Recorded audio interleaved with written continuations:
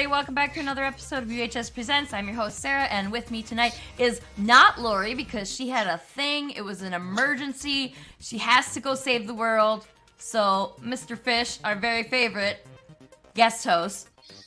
Y'all are everybody's my favorite guest host. I gotta stop saying that. Everybody's my favorite.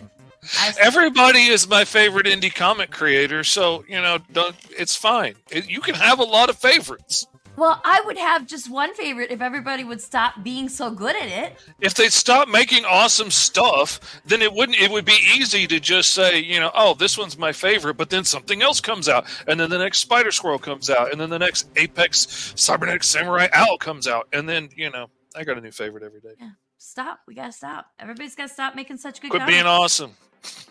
Can't pick a favorite this route. It's never gonna happen. I mean, what?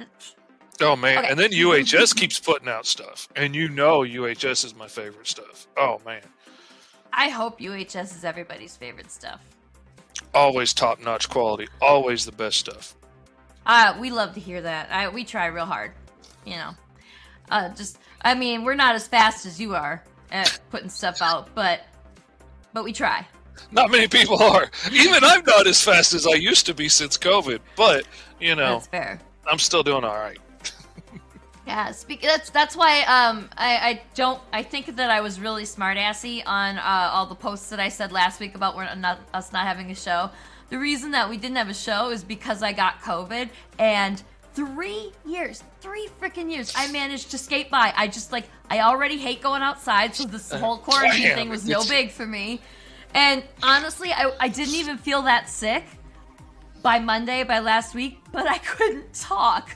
I would speak and nothing would come out, so it was like, well, that's not good for a live stream, I guess. No. And I told Lori, and she does not want to be the main host on this, so I was like, well, we can get Fish, we can get She was just Katie. afraid of getting it over the stream. That's what she was afraid of. She might have, because I think she's down to like The Last of Us, who hasn't caught it yet, I think.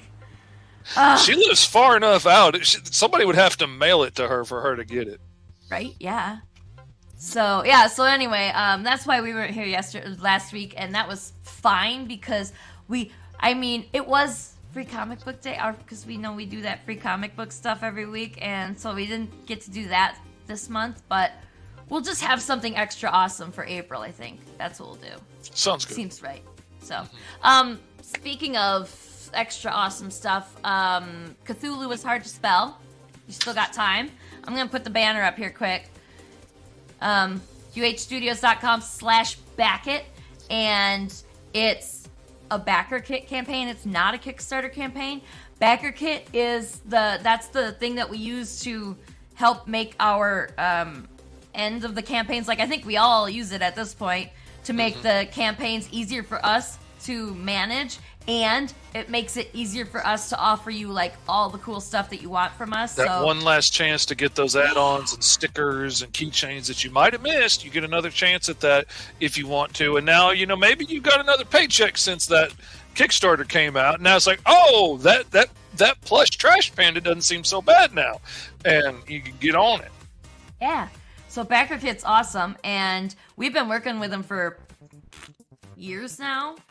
And their new crowdfunding campaign thingy is new, but like Backer Kit's been around for ages, and so like I know if you're on the fence about it because you're not sure about Backer Kit, you don't just trust us. It's been around for a long time. They've been handling their business well. Yeah, just the crowdfunding thing is new, but they've been doing this with we've been working on them for years. Campaign's doing good. Oh, I was so excited to see how quickly it got funded. I'm particularly excited about this one because I get to add one of my short stories to it that I got to write and I get to create, and I'm absolutely loving working on it. It is the most fun project I've worked on, and I can't even remember when. My flatter kind of hates me now, and she's not talking to me. But, so Fish, if y'all don't know, Fish has an art stream that he does Tuesdays and Thursday mornings, and I try to catch every single one of them. I had to miss one last week, but I got the other one, and sometimes you've been working on your Cthulhu story.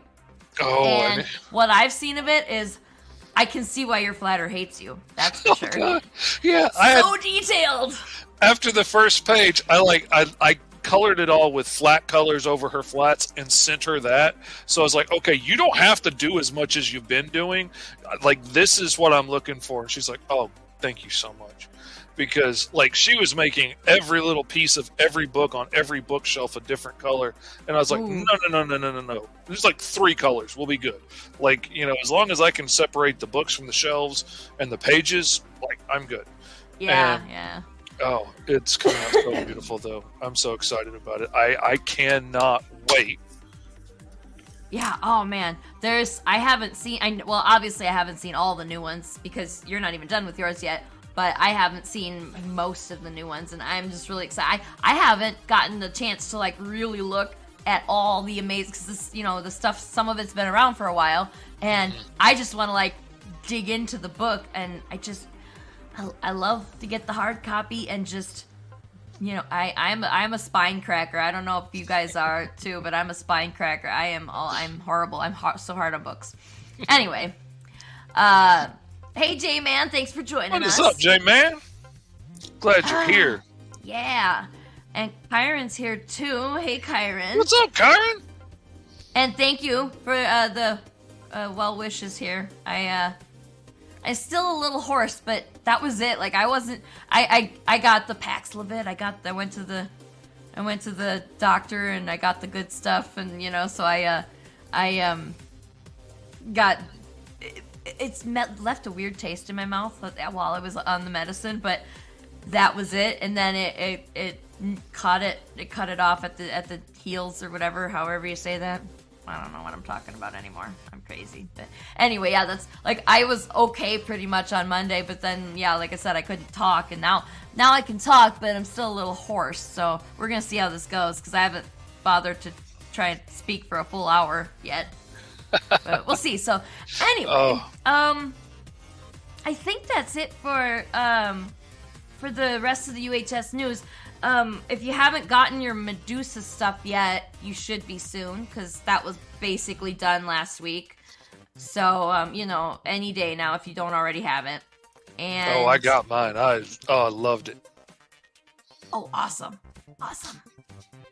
And I sent Lori a whole box of stuff to like of odds and ends that I had been collecting up, so everybody who got extra stuff, I had to make sure that she had that in time so that she could throw some of those into the boxes too. But my wife got so tickled because she was asking me, like, as I was reading it, she came home and she's like, "Oh, that's Miss Medusa's. How is it?" And I was like, "There's a lot of dingers in it." And she just looked at me funny. And I was like, well, you know, I got the uncensored version. And, you know, they're equal opportunity nudists. And so there's a lot of dingers. And she just died laughing. That was her favorite part of the whole thing. So I forgot what Paul got a comment. The creator, Paul Hanley, got a comment about the book. And it was a critical comment. And it said something about the too much... God, I can't remember what it was, but I just remember that he said that sometimes the balance has to. It's just I'm gonna go find the quote, and I'm just gonna show everybody. I'll post it on our Facebook page or something because like it's too funny, and I'm not gonna do it justice. So it was hilarious and it was raunchy, and I laughed my butt off. So, all right, Katie's here. Hey, Katie. Hey, Katie. Good to see you. So Katie's 1 hour less behind us than usual because apparently England and Scotland doesn't do their daylight savings time at the same time that we do.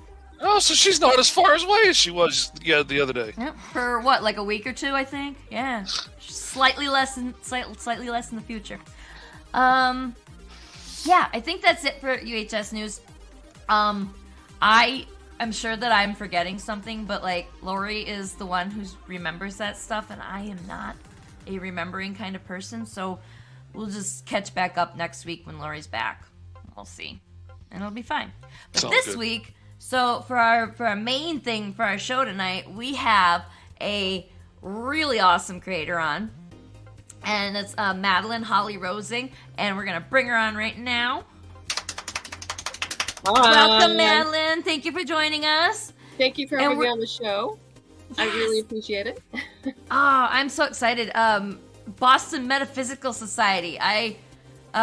Fish says you got a copy of it?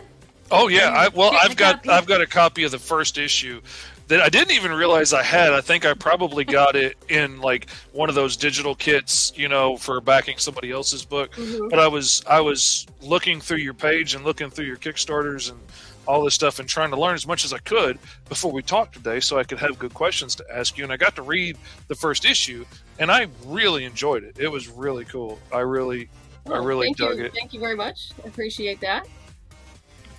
Yeah, but, I'm excited. For those of your audience who've never seen or heard of me or Boston Metaphysical, I am the writer-creator of it, and it's a steampunk supernatural graphic novel, prose, and audio drama series. The basic premise is about an ex-Pinkerton detective, a spirit photographer, and a genius scientist who battles supernatural forces in late 1800s Boston. We started with a 6-issue miniseries with art by Emily Hugh, which we compiled into a trade paperback, which I refer to as Volume 1. And then we did 4 standalone sequels with art by Gwen Tavares.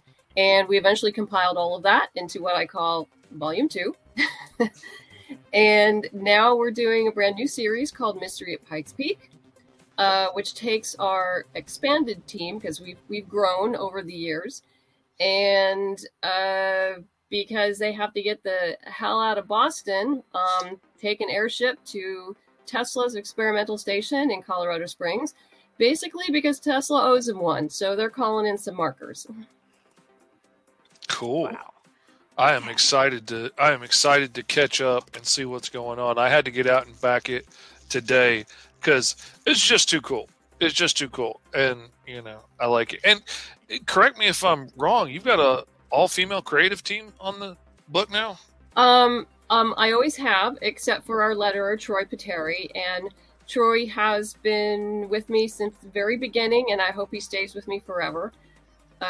So it's been a really good match, and besides him being just amazing at what he does, it's also sentimental as well, in that when I first started out, because we started as a webcomic, and before I don't even think we had a website yet. I'm not even sure.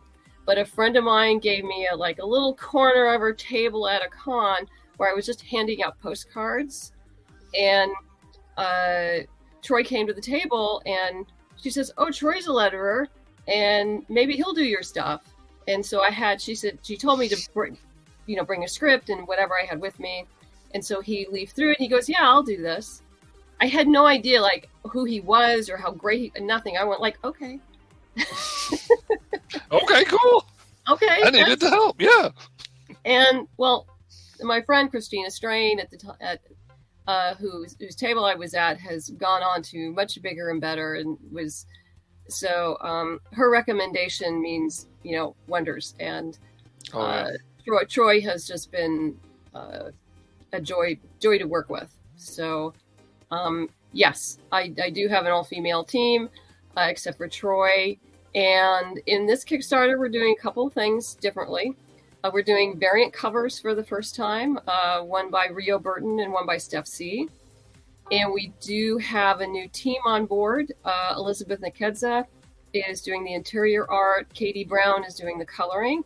And Angela Wu is doing our 4 main covers. So, we have a very much an international team. Awesome. Very awesome. Hey, Quentin, thanks for joining us. Anybody, if you have questions for Madeleine, go ahead and drop them in the comments. We'll read them to her.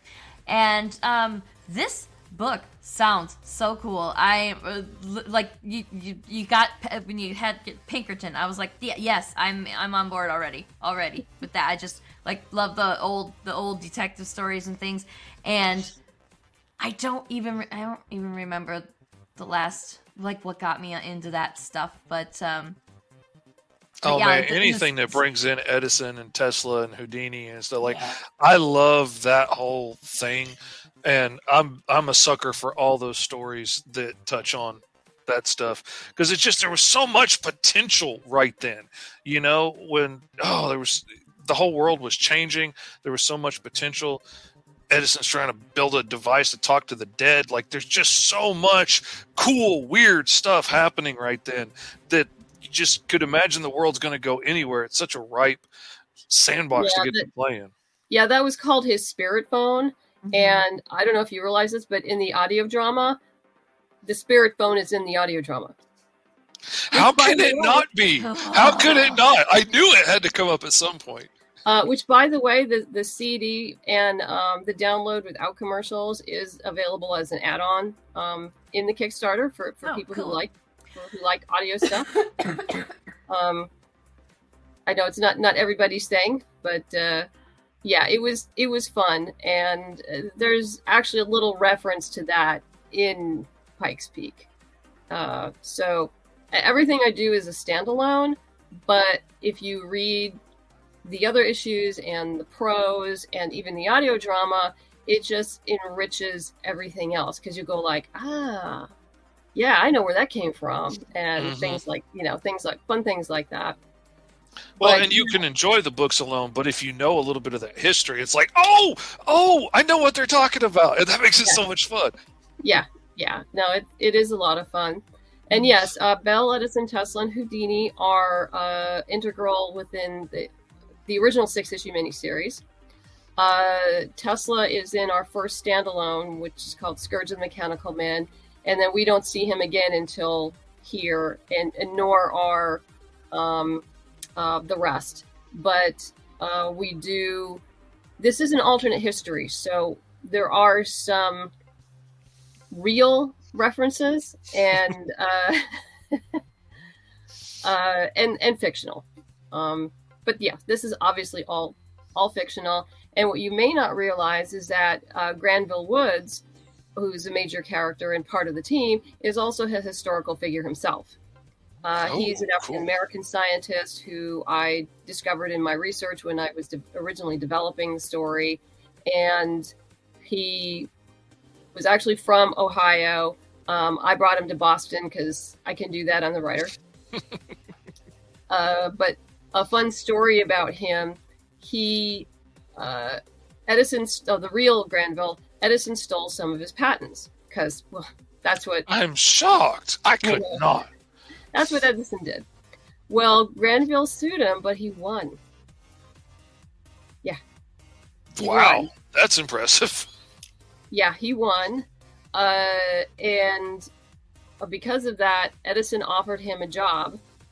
And because I was thinking, well, since he can't steal from him, we might as well just hire him and steal from him that way. But he refused and started his own business with his brother in upstate New York. Unfortunately, he did pass away in relative obscurity. And I believe there's a plaque dedicated to him in somewhere in upstate New York. I don't remember off the top of my head. But yeah, it was. Did they go in and destroy his workshop right after he died, or am I thinking of somebody else? I think you're thinking of somebody else. Okay. All right. Yeah, I know when Tesla died, the U.S. government went into his apartment and took everything, and his relatives were very angry over this and demanded it back. But from a national security point of view, I could kind of see why they would do that. Right. I mean, especially depending on what kind of technology he has hands on. And then I think afterwards they did return it slowly, over time. His descendants may still be fighting over some of the stuff for all I know. It wouldn't surprise me. But not a bit. Sure. So, I have a question for you about, did it start as a comic format and then you moved it to the audio drama, or did it start as audio drama and then you moved it to comic, or how did you do that? Actually, none of the above. Okay. It originally started as a TV pilot that I wrote when... That was going to be my question. Yeah, I was in film school. I have an MFA in screenwriting from UCLA. And I wrote the pilot there, and it made the rounds, and people liked it, but this was a long time ago, so steampunk really hadn't made the mainstream yet, and even though Boston Metaphysical is more steampunk-ish than hardcore steampunk, it was still it's a period piece. It's expensive to produce. Yeah. And so it was suggested to me that I turn it into a graphic novel and then use that as marketing material to resell back to Hollywood. Well, a funny thing happened during this journey. I discovered I really like writing comics. I love the independent indie creator community. And so I decided to stay. So here we are over 10 issues later. And I wrote a prequel novel and a prequel anthology of short stories and novellas. And then we did the audio drama during the pandemic. That is awesome. That was the thing that really impressed me as I was looking more into this. Because, apparently we've been friends on Facebook for a while, like I am with all kinds of people I don't know. And I don't see their stuff because you can only see so much in a feed. Correct. But then I got to looking, and I was really impressed with the number of books that you've put out, and the community that you've built around this of backers. I went back and just looked at the backers jump book after book after book, until you're bringing in numbers that would make anybody proud. What do you think has been the key to help building this kind of community around your work? Because everybody out there would love to have that kind of secret. Well, number one, quality, consistency, and I do what I'm going to say I'm going to do. Everything, all the Kickstarters get delivered. People get what they need. If there's a mistake or an issue, it gets taken care of. I think just a couple weeks ago, right before we launched, a young lady notified me. She says, I got my stuff a while ago from Volume 2, but my physical stretch goals weren't in there. I'm like, oh, crap. That's actually the first time that's ever happened for thousands of packages have gone out. I said, oh, don't worry about it. Let me, your address is the same. I'll throw them in the mail next week. They're out. And she's backing this one. And she's backing this one. And I'm just out there. I'm not only doing Kickstarters, I'm doing conventions. I don't do as many conventions as I used to. When I was still building the business and the brand name, I was doing upwards to 20 cons a year. And now it's usually about 9 to 10. And then I'll maybe do some small things. 10 cons a year is still a lot of cons. Oh, yeah, that's But oh my still gosh, a lot. you're saying 20, and I was like, holy cow, I feel tired just hearing you say 20 cons a year. I did 15 one year, and I was like, never again. Oh, yeah. I'm having to be careful how I plot them out because, some of them hit just weekend to weekend to weekend, and my body can't take that. And with my neurological illnesses and stuff, I can't do that much. So I got to space it out and time which one's more important. What makes you pick the handful of cons that you still go to? What made you prioritize those? Well, one, if there's steampunk conventions, I'm going to go to those because that's my core demographic, and those are the people who were with me from the very beginning, who supported me from the very beginning. So I will always be giving back to that community. They've been with me forever, so I will be with them forever. Absolutely.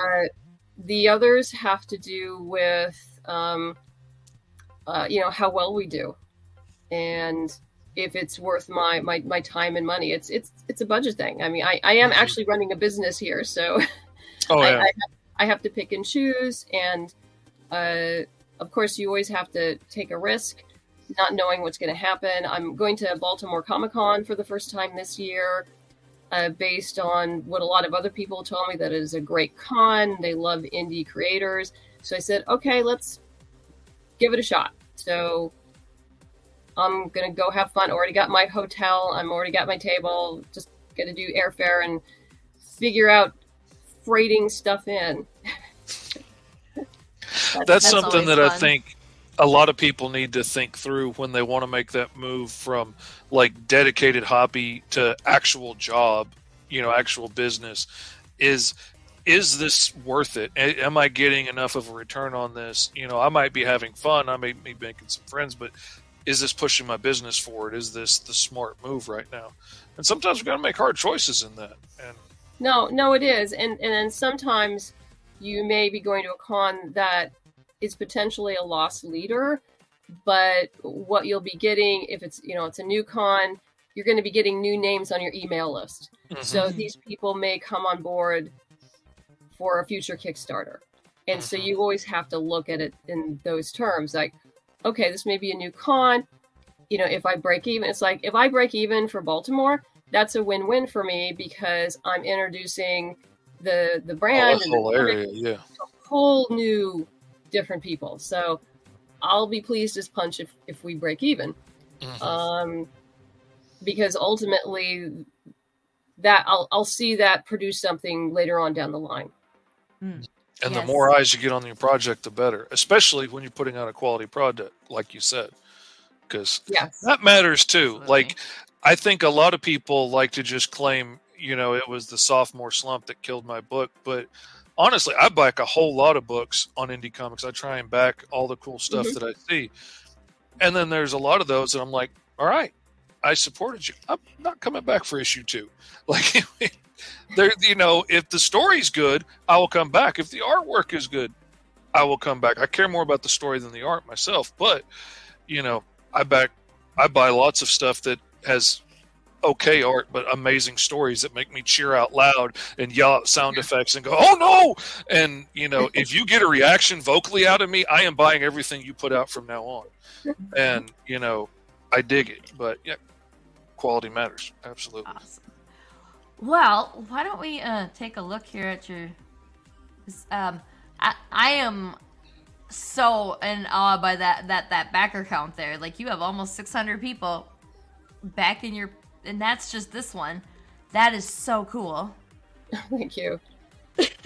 we have some hardcore fans who I appreciate to the bottom of my heart. Without them, Boston Metaphysical wouldn't exist. Absolutely. So agreed. A big shout out and thank you to them. And by the way, if you're watching and you want to check this out, I put the link in the comments in case you are having trouble reading the banner on the bottom here. The link is in the comments of whatever you're watching this on, whatever platform you're watching it on.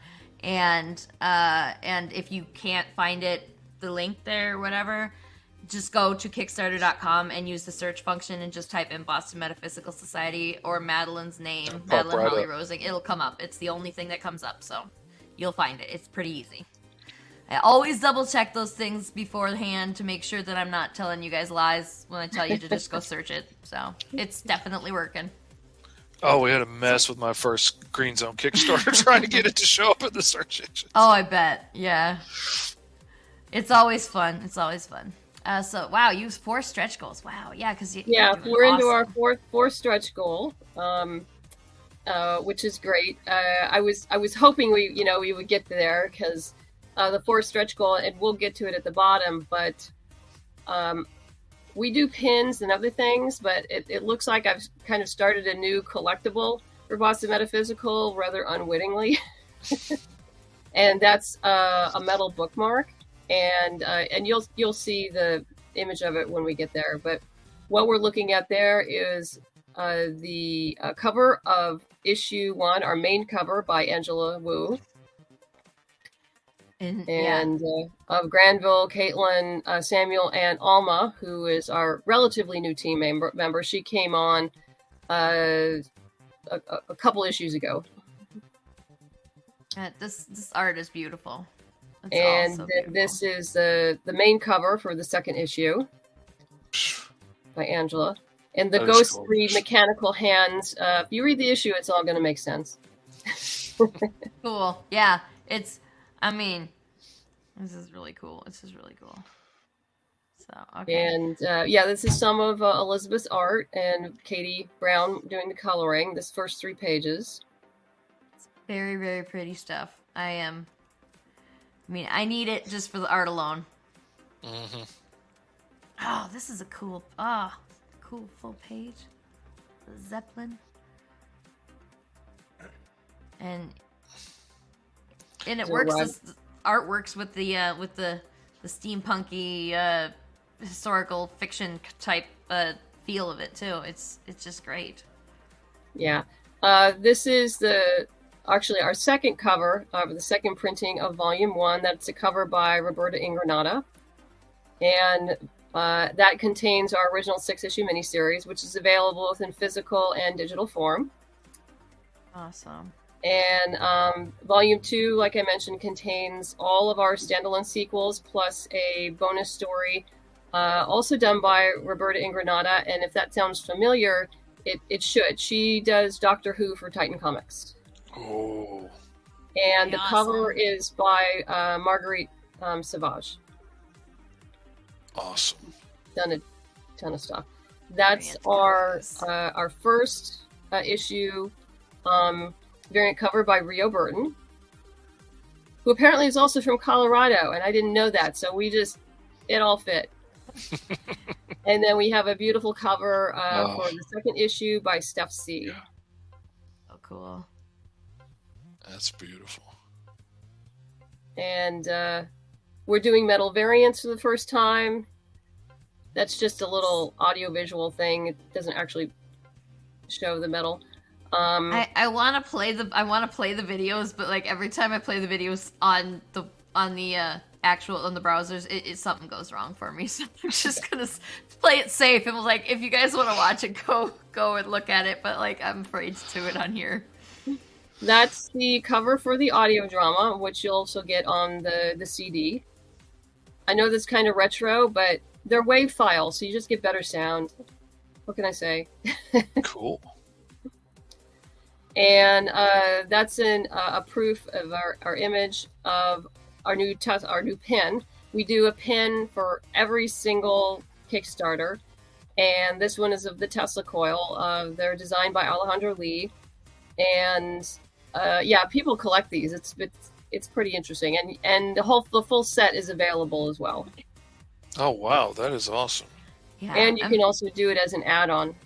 I'm really starting to appreciate how much people love pins. Mm-hmm. I absolutely love them. I don't wear them, but I've got a lamp that's covered with them. Oh, nice. So yeah, that's the set. We have a set of 7. Wow. I love a lapel pin too, because like my stepdad had all these lapel pins, for the American Legion and all the other clubs that he was in, all had these old school lapel pins, and I love that. Yeah, they're a lot of fun, and so it's interesting. That's the cover of the prequel novel, A Storm of Secrets, which starts about 5 years before Volume 1 does. So it's a prequel. And then this is the cover of the second edition of the anthology, short stories and novellas. And those stories range anywhere from 5 years to 35 years prior to the original 6-issue miniseries. Wow. Nice. I'm kind of loving this font here. I don't know if that's a handmade font or if that's a something that you found, but that is super cool. I'm a font nerd. I collect them. I've so many that I've never even used, but I just have them. Oh yeah, absolutely. You gotta. Ooh, wait, what's this? We're talking, a little bit. Best comic graphic novel. Oh, cool. Yeah, we've been around for a while. Someone reminded me last year that 2022 is our 10th anniversary. Wow. Congratulations. That is amazing for an indie comic. That is something to really be proud of right there. I have my own co-host now, and it's very. And then of course we talk about international shipping and VAT for. I actually get a number of overseas backers, so. Yes, international shipping is just fun, isn't it? It's just fun. Yeah, fortunately, I do use Pirate Ship and their simple export rate, and that that has saved backers a lot of money. Absolutely, yeah. That's about Pirate Ship is so cool. And then there's actually a little trick that my husband figured out, is that some of our bigger packages are over 4 pounds, and 4 pounds is over the limit for the simple export rate. But what you do is you break it up into 2 different packages, and then depending on where it lies, it ends up anywhere from $20 to $30 cheaper than if you sent it by USPS. Interesting. I gotta remember that. So I let all of the international backers who back the larger, heavier packages, I let them know, you're getting 2 packages. This is why, because it will save you money. Yeah, Katie's over in the UK and says, I would back so many more Kickstarters at the physical level if it weren't for shipping. Oh yeah. I definitely oh my gosh. When we ship out stuff here, it's just like, ugh, holy cow. One of my favorite books is from Australia, but it costs so much to get just one book from over there that I'm like, I'm waiting until he gets to like that 10th issue, and then I'm just going to pay for that heavy box to come over once and get it all at one time. And he's knocking out books. That's also why we have the digital. Yeah. So, people get the high-res versions of everything, so everything looks beautiful. And you've got a really large digital backers. Like I was looking at that as well, because I like backing digital comics because I'm an artist. I make my living drawing comics. I don't get paid a whole lot. So like, if I back digital comics, I can back more books. That's just good math. Yeah. And every once in a while, there's something that I have to go back and get a physical copy of. But I love the digital comics. Like I was just reading yours earlier. And you've got a lot of people coming in and backing at the digital level, which is really awesome to see, because that's a lot of backers coming in and cuts out a whole lot of shipping costs and stuff. And No, and like me, I have a very small office. I don't have the physical space to put books, so I also back a lot on the digital level. So this is our teams for all of the different books. This is for Mystery at Pikes Peak. It talks about Elizabeth and Katie, Angela and Troy. He works on so much stuff he'd take up the whole Kickstarter page. And the sequels of Gwen Tavares. Gwen did a wonderful job. She had to move on because she has 2 children under the age of 3. Yep. That should tell you all you need to know. Yep. Say no more. And then Emily and Gloria and Fariza and everybody from the first 6 issues. Cool. And so we have some fun stretch goals. Like you saw, we've already made 3. The first one was a digital bundle of 6 comics. So you'll be getting that already. Oh yeah, that's some good stuff in there. Yeah. And then if you back at the physical level, you'll be getting that plus these 2 magnets.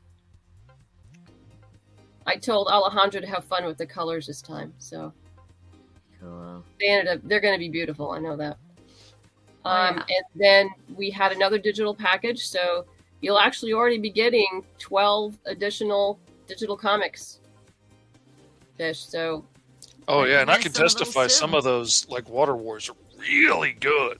Like that's good stuff. If y'all need to get in on this. That's all I'm saying. Yeah, and if you haven't heard of Hopeless Maine by Thomas Brown and Naomi Brown, that's going to be a treat.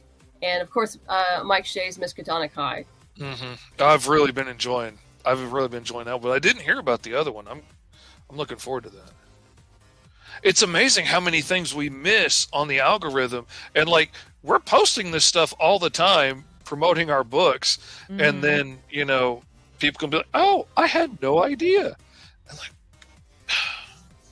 yeah, I know. Yeah, it's just Facebook and they hate us. They all hate us.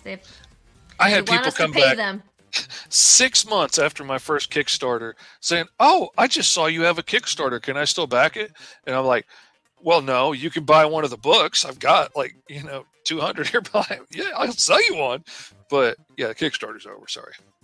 Yeah, and the current stretch goal is this is a stainless steel bookmark that will have the experimental station etched into it. Ooh. And if you want to, I think when we get to 21,000, that's when we'll get that. And then the stretch goal right after that is to give it a copper finish, which is totally cool.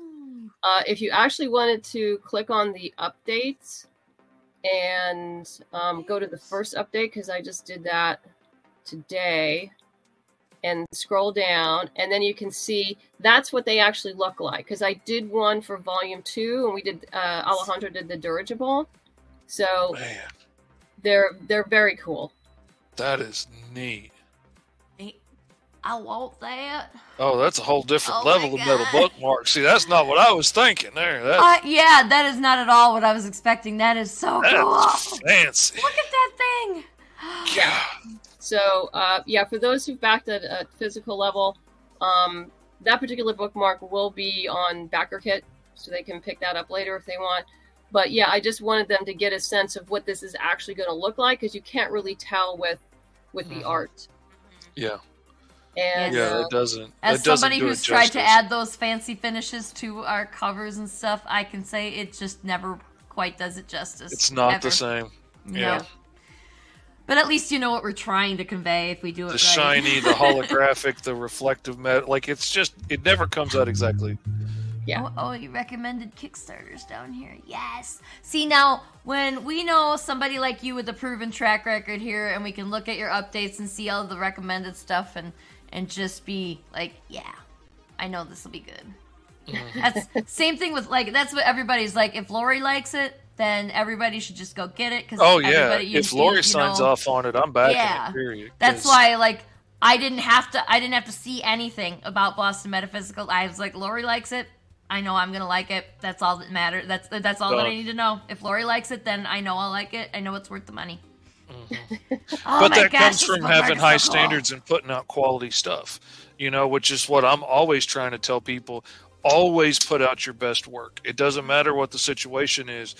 Do your best work you can possibly do on this project, because in the end, it's your name and this work, and that's what people are going to see, and that's what they're going to attribute to you. They're not going to know how short the time limit was, or they were a jerk, or they weren't paying money. Yeah, no, I absolutely agree with you, because all of this has my name on it. Mm-hmm. So it has to be beautiful. It has to be wonderful because it has my name on it. Absolutely. Yes. It needs to be top notch. That's why, I'm always like, no, I know I could use the same image over again. I know I could use the same template over again, but it's going to take me no time to recreate a new one. I want to give something new and original and fresh, it's those little touches that really make your stuff sing and make it look great. Absolutely. Ugh. I really want that bookmark. We need to get you to your next stretch goal, because that copper is just fantastic. Everybody go back it now. Get to the next stretch goal. We need that copper bookmark. I'm just dying to find out the rest of the story after what I just read. I'm already hooked, and to know that there's so much cool story to go through, I'm so looking forward to that. Mm-hmm. So it is the Pikes Peak, as in Pikes Peak, Colorado. That is correct. Yes. Yeah. So I live near there's a state park, I think, in Iowa. And I live near enough to it that we could do that as a day trip. And it's called Pikes Peak. And I'm like, I was aware of the Pikes Peak because I have an aunt that lives in Colorado. And so I was aware of that Pikes Peak, which is obviously the Pikes Peak that everybody knows. But then everybody, when I came back and talked about visiting Pikes Peak, they're like, well, we've all been there. And I was like, okay, Colorado's literally 1,000 miles away. How did you? And then they all thought that we meant this. It's a bluff, I think, and it's fine, right? But it's not a mountain. It's not. Why is it called Pikes Peak? I should figure that out. I don't actually know why, but yeah, it's fine, but it's not the Pikes Peak. No, it was a great location for a lot of reasons. One, Tesla had his experimental station there for a year, and I was able to work in some other things that I almost kind of stumbled upon that just worked in beautifully for the story of some of the mining that was done there. And even though some of the mining of one particular ore wasn't done until a little bit later, who cares? They can do it now. That's pretty close. That's pretty close. Enough. It was like within 10 to 20 years, so it's like close enough. I could tell in reading the first one that you cared about those kind of details, because all the little things were right, and like the way they talked to each other and the way they, interacted with each other. And that's the kind of thing that I notice missing in a lot of period stuff, is they have them acting and behaving and talking like we do now, and not taking all those historical events and stuff into context. I was really impressed. Reading. Thank you. I like to have those nuances because it allows you to come into the world. Mm-hmm. And you're there in that world, and it's different than our world. And the Boston metaphysical world is very hierarchical. It's even more stringent than ours was during that time period. And racism, sexism, classism are themes I always deal with, but in an organic fashion as the characters deal with them. There's no one lecturing, or there's nobody just standing there wagging their finger telling you how life is. But the little things, like her having to carry a bag of rags with her so she can explain to her mom where she's been, like that tells you so much about her and where she is, and says so much in just that little thing. I just loved it. Yeah, and very cool. Yes, I don't want to give away any spoilers. So, okay, so after, non-spoilery, of course, but what's next? After you get this book out, what's next? What can you look forward to? I would actually like to finish, there's a trilogy of novels that are a prequel to the original graphic novel about 35 years before, called The House Wars, which is my version of the American Civil War, but in the Boston metaphysical universe. And I do have the first novel written, but I really want to go back and finish that and finish the 3. And I decided that I'm going to bring that directly to Kickstarter. And I have some artists I have in mind. We'll see if they're available when I need them, to, for covers, and also to put it in a beautiful box and just make it lovely for everyone. Cool. Man, that's exciting stuff. So cool. I don't have any reason to love the boxed up collector's sets, and I just love them. And I just it's just a box, right? But it's a special box. It's a cool box. Right? It's a special box made especially for this, and it fits just right. And I love that. And they're always they always look so nice when you get them up on your shelves. And I just saw out of the corner of my eye, I just saw the somebody pledged, and the numbers went up. Oh, good deal. Thank you. I appreciate that. I'm just gonna pretend that it came from one of our viewers, even if it didn't, because we got good viewers. Usually they trust our judgment on this stuff too. So if we say it's good, then they'll believe us. So, it was. I think it was Lori. Oh, see, she's probably that's absolutely from this show. Definitely, yes, yeah. She's taking a break from her world saving and just I hope so. I know. Phone, I guess. I know she works very, very hard. She's awesome at what she does, and I'm sure she and I we've talked numerous times through Facebook, and we'll continue to do so. I have no doubt. Oh yeah, Lori is the best. I love her. She edits my book Green Zone for me, and I absolutely love her because she's up in the middle of the night and she's crazy fast like I am, And I usually freak people out when I send them so many pages so fast, and she's just sending me edits right back again. And I love her so much. Yeah, she is. It's like if you can catch her when she has a minute. Yeah, if you catch her at the right time, get back to you. Yeah, and I like to blame this on Jeffrey. It's like I have to be a daytime person. I would absolutely be a middle of the night person if I didn't have a daytime person that if I wasn't living with a daytime person, I would be a nighttime person. But we have to strike a balance, and sometimes I'll still there was that one time that Lori was up and Mike was up. Mike sent Lori something and then she was like, hang on, I gotta do this thing with Sarah first, and then Mike's like, what? Everybody's up? It's like we're all middle of the night people. Yeah, I'm enough of an early bird. We cross over. Yeah, I was like that too till I got married, and then it all shifted. Yeah, men. That's one of the things I love about being an early bird now, because she sleeps late. I get a big chunk of the day to myself to work. Oh, that's fair. That's fair. Yeah, it actually worked out well for me. So to make that switch, so it's all good. Yeah, that's fair. That's fair. I get more done during the day. Mm-hmm. So okay, so if you want to back this, it's still on Kickstarter for 17 more days. You got Correct. time, and just like I said, I'm gonna let me just post it in the comments again here. And there it goes. It took a second. And so you can go click that link or just go to Kickstarter.com and type in Boston Metaphysical Society. It'll come right up. And I can't wait to see I can't wait to see this one. I can't wait to see what's next. I gotta find whatever level, whatever pledge level gets me all of the stuff that I can get from me, because I don't think I have anything of yours yet. So, and the art is so cool. I have to get something.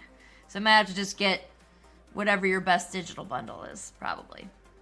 Yeah, we actually have 3 different types of digital bundles. The first one is just a comics. We have 4. The first one is just issues 1 and 2 of Mystery at Pikes Peak. The first bundle, which is really nice, it's comics only, but it has volume 1, 2, and issues 1 and 2 of Pikes Peak. And then we have a comics and prose digital bundle, which also gets you the novel and the anthology. And then the premium digital package not only gets you all of that, but it also gets you the commercial-free digital download of the audio drama.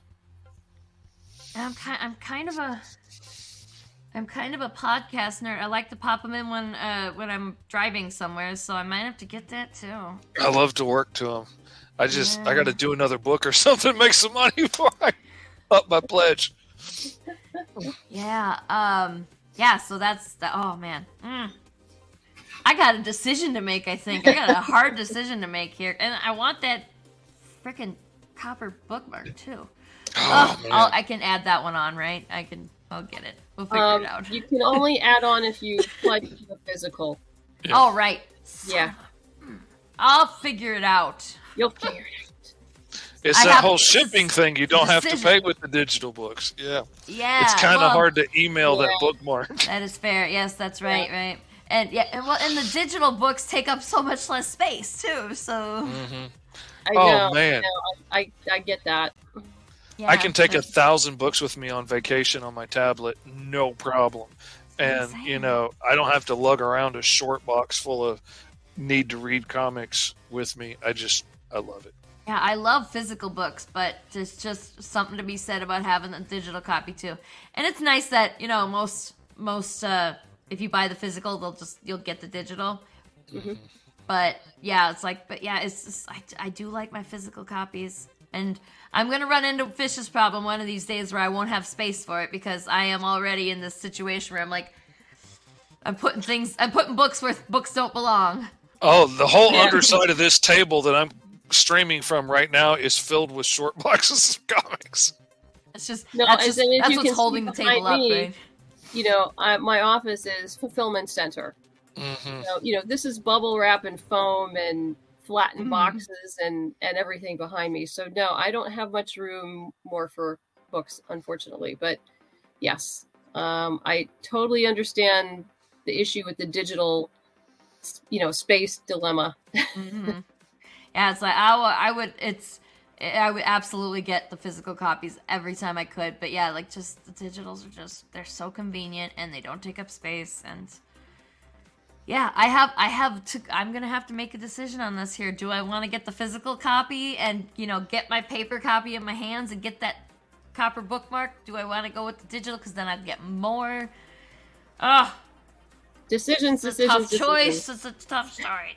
It is. What are we gonna do? So yeah. But very cool book. Very cool art. I love it. I have a couple of these things here. If you want to take a check, if anybody wants to look at these covers a little bit closer. On the left is the main cover, and on the right is our variant cover by Rio Burton. And the left cover, it's so, I don't know what it's, the composition or something, the colors. I'm not really sure why I love that one, but it's really. No, Angela's just done an amazing job. It's beautiful. And then this one's number 2 here. Number 2 is issue number 2. The one on the left is, of course, by Angela Wu, and then the variant cover on the right is by Steph C. I just love those hands. That's such a dramatic image. It's so, yeah, and that's the negative space thing is really cool. I'm digging it. I love it. Angela's really just done an amazing thing. It's beautiful, and all the pages that you have on your Kickstarter page, they just all look amazing, and that it's an audio drama too is super cool. I do have to ask, was it difficult? So you started it started as a script for a show, for an actual TV show. Yeah. Was it tough to translate that into the graphic novel format?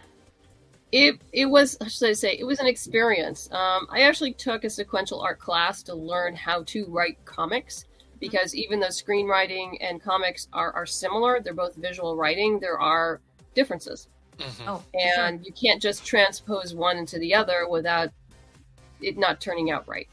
And so my instructor told me, he says, you're not going to be able to just transfer one to the other. He goes, you're just going to have to put the TV pilot in the drawer and move on. And of course I'm thinking to myself, no, I can do I can make it work. Yeah, I can make it work. Well, obviously he was right, I was wrong, but you have to go through that. So I wrote that, realized it wasn't going to work. So then, yes, I put it away and really adapted it into a 6-issue miniseries. So it made much more sense this way. And that's what you're reading now. So yeah, it is an adaptation. It's not an exact thing. And the same thing with the audio drama. The audio drama was based on an episode that I wrote for Boston Metaphysical as a TV show. And I just took the essence of the premise of that and adapted it into an audio drama, because you couldn't have the exact thing because you don't have the visuals. So, some things just had to absolutely change. And so that's what I did. As an artist, I have gotten all kinds of scripts, and I've gotten scripts that were TV scripts and just, here, let's make this into a comic, which were almost as little fun to work from as when somebody tried to give me a novel and like, here, we'll just turn this into a comic.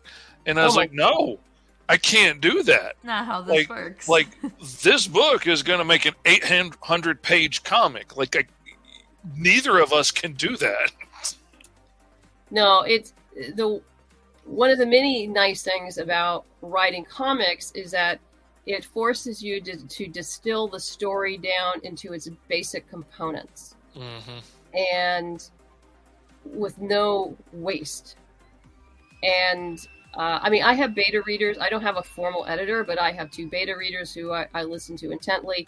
And then as art comes in, I am constantly changing and cutting, and up until, and I keep doing that even people tell me, how many rewrites do you do?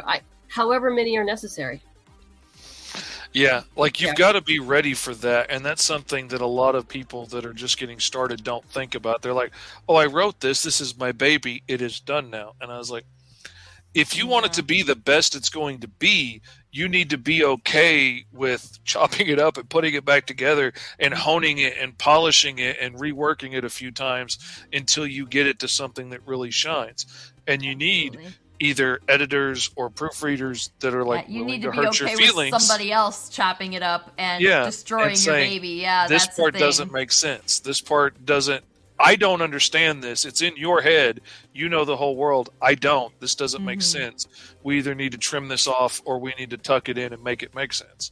Yep. And, yeah, I'm pretty ruthless with my dialogue when I get into final edits. So I'm like, do we really need this? No. Yeah, never say in 10 words what you can say in 5, right? Mm-hmm. Oh yeah. And then you have to, you have to look at the art. You have to look at the paneling. Mm-hmm. Will this fit? Does this now make sense in the art? You have this beautiful art and you don't want to cover up this beautiful art or do something stupid with it. So it's like, okay, we'll have this line here. We'll move this line over here. We'll shift this over here. So we have this nice flow and people can see what's going on in the background because that adds subtext to the story that you don't want them to miss. Oh, yeah. And sometimes, like when you actually see it laid out in front of you, just moving this balloon from this panel to this panel can have such an emotional impact sometimes. And that's one of the beautiful things that I love about comics is just the way we can control that timing and spacing and stuff. I love it. I could geek out on this all day. Well, yeah, it would be. I have things that I want to ask you, but like, if I ask you while we're still live, then I'm going to incur the wrath of Lori. So I'm not going to ask you right now. I'll wait until we're off air. But yeah. So everybody, go back, Boston Metaphysical Society, and do face the same hard choice I'm facing now. Which do we go with digital or do we go with physical? Don't know. So, and next week is Matt's Monster Movie Mondays. We're gonna watch I think we're watching Gamera. I think we're actually getting into Gamera now. Ooh, so cool. We get to watch Turtle Monsters. Yeah. I've been waiting for Gamera. Right now Mothra is my favorite as I learn. And I don't know because Mothra's so pretty, and I don't know if they're gonna. Gamera's can't beat pretty, but maybe Gamera's cooler. I don't know. We'll see. I trust Matt's kaiju knowledge and that he's leading us in the right direction and teaching us kaiju in the proper manner. Because if not him, then who, right? Like, who could be better at it than Matt? Exactly. Yeah. So Matt Frank gonna be on. And we're gonna talk about Gamera. It's gonna be fun. Maybe their cat will cause another house explosion. That was funny. That amused me. And thank you, Madeleine, for coming and talking about all your projects. Thank you so much for having me on the show. Absolutely. This is so cool. I am so excited to get my hands on it, and I hope everybody else is too. And yeah. So thank you everybody for coming and watching, and have a great night. And we'll see you again next week, I hope. So bye.